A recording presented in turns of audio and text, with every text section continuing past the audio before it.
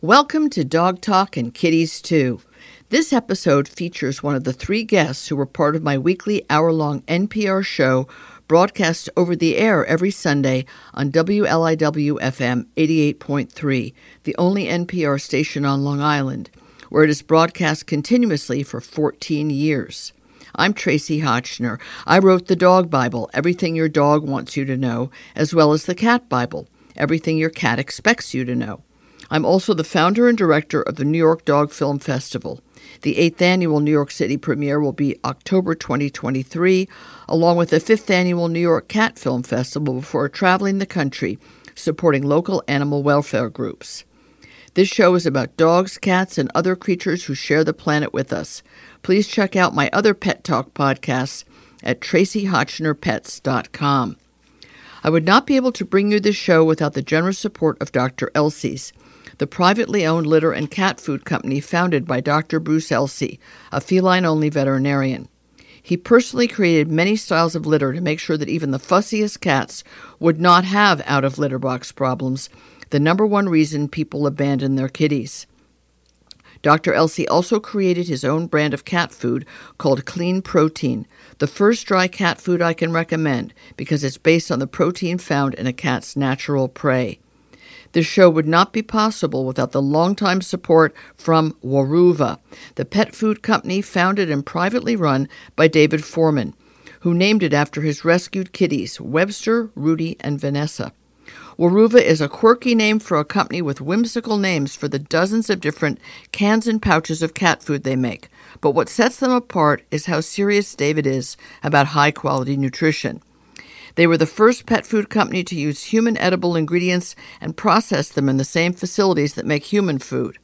Other pet food companies may have copied them over time, but Waruva remains privately owned and run, accountable only to their own high standards, not investors who focus on profits. What a delight to have Marc Bekoff back on the show, and rather than talking about many of the topics we've discussed together about dogs and their behavior, since he's an ethologist and understands them better than anyone, and rather than talking about timely topics about dogs, we get to talk about his newest book, the most recent in a long string of pretty brilliant books, and this one I think is sort of the capper, Dogs Demystified, an A to Z guide to all things canine.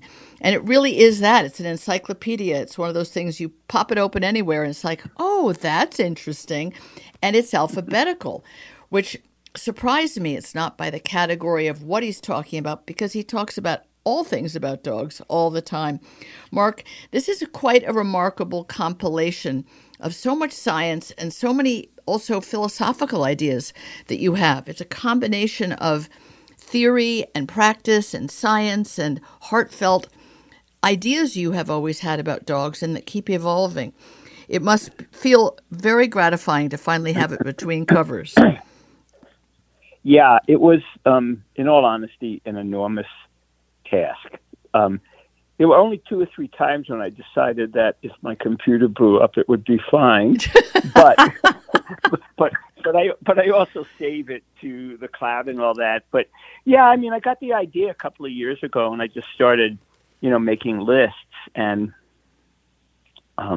unaided, if you will, just sitting down. Right. One night about 2.5 years ago, I came up with, I think, 300 entries.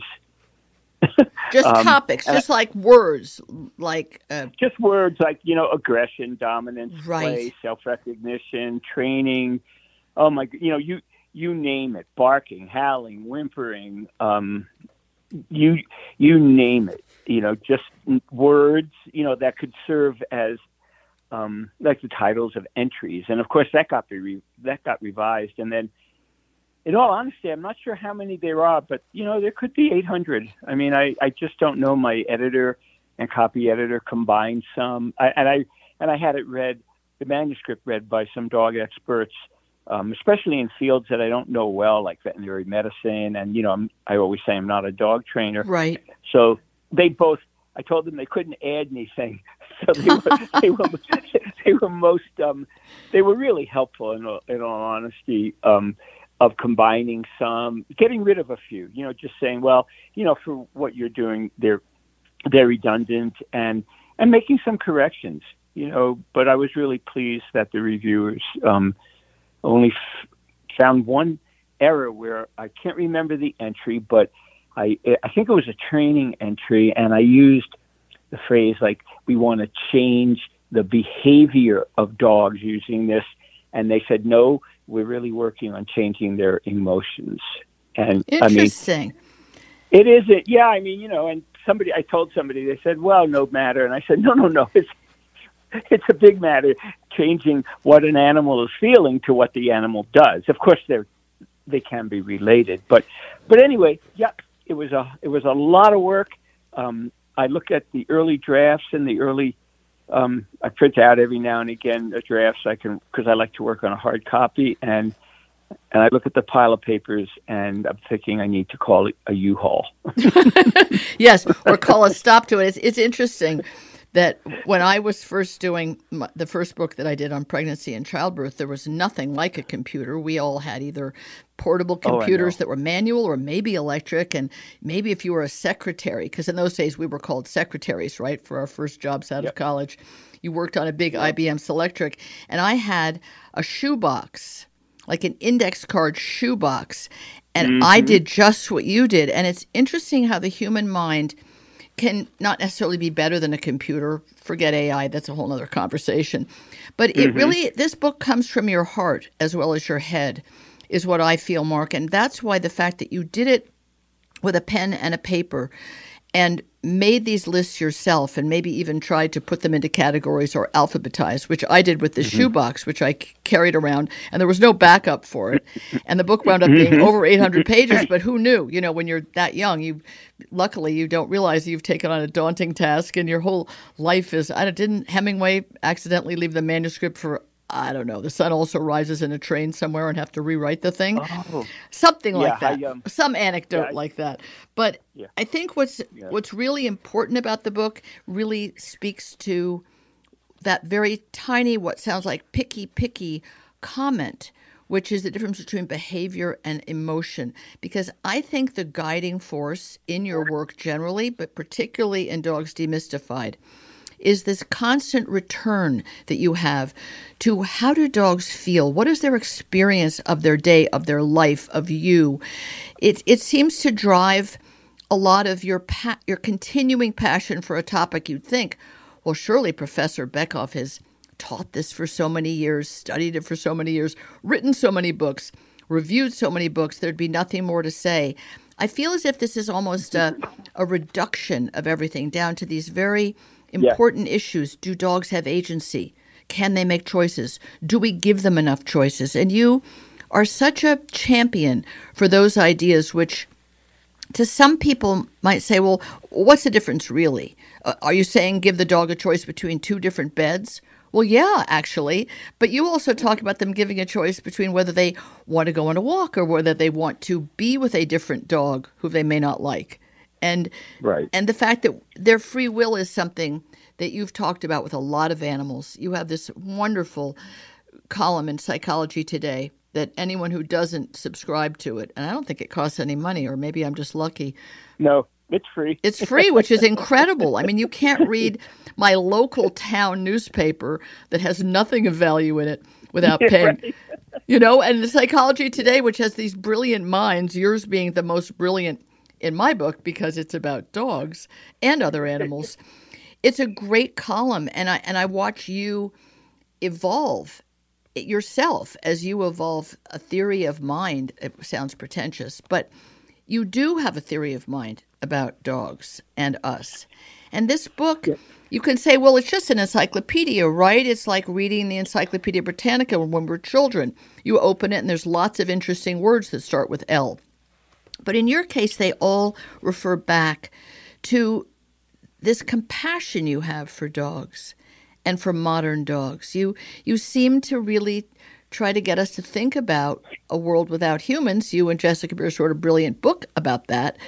But was it Elizabeth Holmes who wrote that book decades ago about watching her dogs? She let them roam free at night, and what was their life like? Oh, no, Elizabeth Marshall Thomas. Yeah, sorry, Marshall Thomas, yes, who's been on the show. Bad me. Elizabeth Holmes is the woman who's doing something else, good or bad. I don't know. But it was an interesting idea that no one had had before, and then you have revived that way of thinking. What would dogs do given choices, given freedom? What is freedom to a dog, right? Right. Yeah, in all honesty, I wrote the book because there were a lot of reasons. One was to dispel myths, like some of the prevailing myths, like dogs are unconditional lovers. Dogs are our best friends. Dogs don't form dominance relationships. There aren't alpha dogs.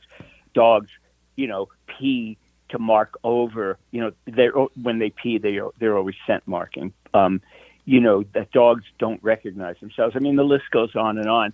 But really, the underlying, I suppose the underlying theme was, I want people to be dog literate, fluent in dog, and because it not only helps, when we understand them better by what they're saying or what they're asking of us, and we interpret it correctly, it makes for a better dog-human relationship. And the two, among the different topics, but you've mentioned one is, giving dogs as many freedoms as we can. Jessica Pearson, I wrote a lot about that in Unleashing Your Dog. Yes. And also, so that's agency, giving them choice, listening to what they're telling us, and consent.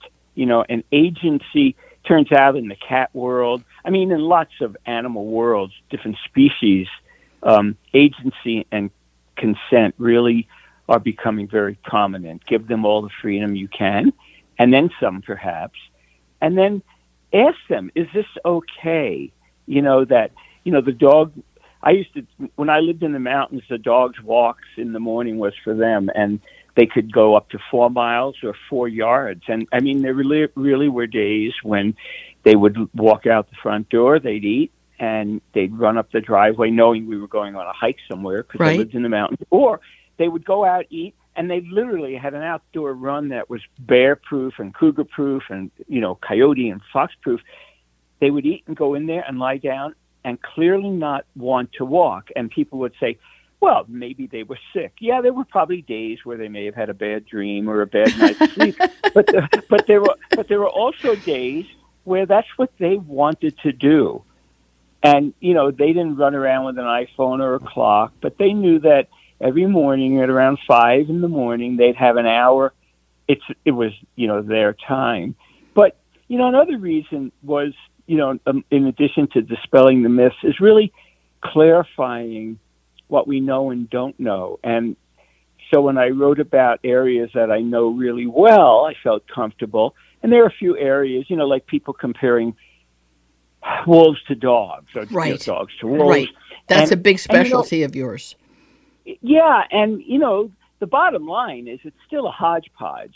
It doesn't. And one of the points I made, and two very respected dog scientists, if you will, were happy to see it. I wasn't criticizing individual studies. I was saying, look, they're studying different dogs in different labs using different protocols, and different experimenters, but they were all focusing on, say, the general question: how do dogs do X, Y, or Z, and how do wolves do it? But people would say, well, the results are different from every lab, and well, there's a common thread among them, but they are different. But they're not different because the science is bad. They're different because I always say there is no universal dog. Yes, exactly. And so you have different researchers, different locations, and I actually have partaken in some of these studies. And once again, the results differ. So I was very careful that we can't say dogs do this or don't do this or can't do this and wolves do.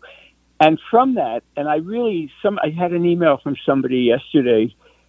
A lot of people, there were two major points. The first is watching a small number of dogs in captivity and drawing conclusions about how domestication happened.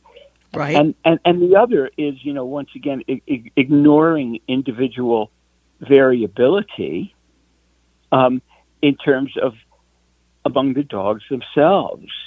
So it doesn't mean we don't know anything, but, another line in the book is the more I learn, the more I say I don't know. And it's not because I'm dumb or the people doing or forgetful. the research are dumb or forgetful. It's a complicated issue. So we do know certain things about dogs for sure, but there's a lot that we don't know. The other major thing is that a lot of people don't realize that only around 25% of the dogs in the world are home dogs. That's and those right. are the dogs who are used in a lot of experiments. But of the billion or so dogs in the world, it means that about 750 million are free-ranging or really very independent of humans and feral. So once again, what I love is when you can compare what we're learning in the lab and what we're learning, say, among free-ranging dogs. There are some similarities, but there's a lot of differences when the dogs are out there, if you will, pretty much on their own. And you do have Sindor Pangal, who's been on the show a couple of times. You have quotes from every Tom, Dick, and Harry in the dog world or wishing to be in the dog world, and even a foreword by Jane Goodall, who I think is everybody's like heroine, who we think of as a chimpanzee lady, but she talks about herself and her childhood with dogs and her life with dogs. And the idea of streeties, as Sindor calls them, is something you've always brought up, that the dogs that are free-ranging are not unhappy. Sure, they might have a hurt paw or even an infected cut, and maybe they have to scramble to find something to eat from that dumpster or from that puddle. It doesn't mean they're unhappy. How unhappy is a dog that's crated all day? As you say, the introduction's so wonderful. It really puts it in perspective. We all, the Western idea of the dogs are pampered and they're pampered and they're poodleized and they're put in crates and they're carried around in backpacks and front packs and strollers. And you're really good at saying, is that a great life? And you don't say it isn't, but you say that's not the only life. There's a whole other life. And even if you have mange and you're walking, in the street with a pack of other dogs, maybe that's great. Maybe that's freedom.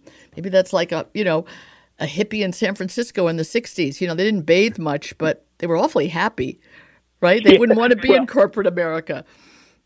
No, you hit the, if you will, the nail on the head.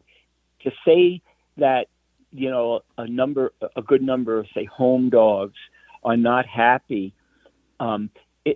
it's likely true, and it's possible that, a lot of the streeties in countries around the world, I've met them in India, Kenya, Tanzania, China, and, some have good lives and seem to be very happy, some don't. But, when people say, well, this is an old thing that I dealt with years ago, well, dogs don't form, packs. Well, they do form packs. Yes. And their behavior in packs, and it's not only my work, it's the work of a whole lot of people studying free-ranging dogs, shows they do form packs. There are alpha dogs, there are dominant dogs, et cetera, et cetera. And one of the things, I learned early on when I got into this, when I was getting some pretty nasty emails from people who said, well, dogs don't form dominance relationships. And one guy went as far to say that dominance is a human construct among all animals. And I thought, Lordy. Well, I'm an ethologist. I've studied animals in the field. But, the practical aspects, and I try to draw practical on-the-ground implications from this book, is that, they do form dominance relationships. There are alpha dogs, but that doesn't mean that we have to be alpha humans who dominate the dogs using forceful methods, if you will, to train them or teach them what we want to do. And I'm happy about that. And it's like you started, it was hard to put it together in terms of what went where. So yes. My copy editor, who knows dogs, but doesn't know them like I know dogs, if you will, but knows dogs. It's really wonderful to see how people who know dogs would have categorized some of the entries. Exactly. But once again, I'm getting emails from people. Really, today I had one saying, "Wow, what a great book! I needed to know about biting and barking, so I went to the bees." And now I can they flip through it, but when they find they have a particular question, exactly, more likely than not, they will find it. Exactly. We've run out of time, Mark, but that's exactly the beauty of the book. And when you do find under B the thing you're looking for, it also tells you to look at the 3 other things that are related. So it's a chain of information and advice and knowledge. Dogs Demystified, an A to Z guide to all things canine. Marc Bekoff, you again have stood up for dogs in such wonderful ways. Thank you for this book and your lifetime of work. Thank you so much. I appreciate that. And thank you to your audience. Thanks for listening. There are a few more special companies that make this show possible. I hope you will try their products because they support my mission to entertain you with valuable information and advice. This show is supported by Wonderside, a company founded and run by a woman entrepreneur who wanted to find an effective natural way to keep fleas, ticks, and other pests away from her pets and home instead of putting toxic chemicals in or on them. Wonderside makes plant-powered products to keep parasites at bay without dousing your pets and property with ingredients that are harmful to them and the planet. The show is also underwritten by Evermore Pet Food, privately owned by 2 dedicated women who take human edible, ethically sourced ingredients and gently cook dog food that is then frozen in pouches and shipped right to your door. They founded and run their own company and have been doing that for 14 years and answer only to their own high standards without interference from venture capital investors. I'm also grateful to Earth Animal, also privately owned by Dr. Bob and Susan Goldstein, where they create holistic pet wellness products with an emphasis on their stewardship of the Pet Sustainability Coalition. Earth Animal makes a dazzling array of healing products for dogs and cats, as well as the innovative Dog Chew No Hide and the hybrid dog food Wisdom, which is sometimes all that my picky blue Weimaraner Maisie will eat.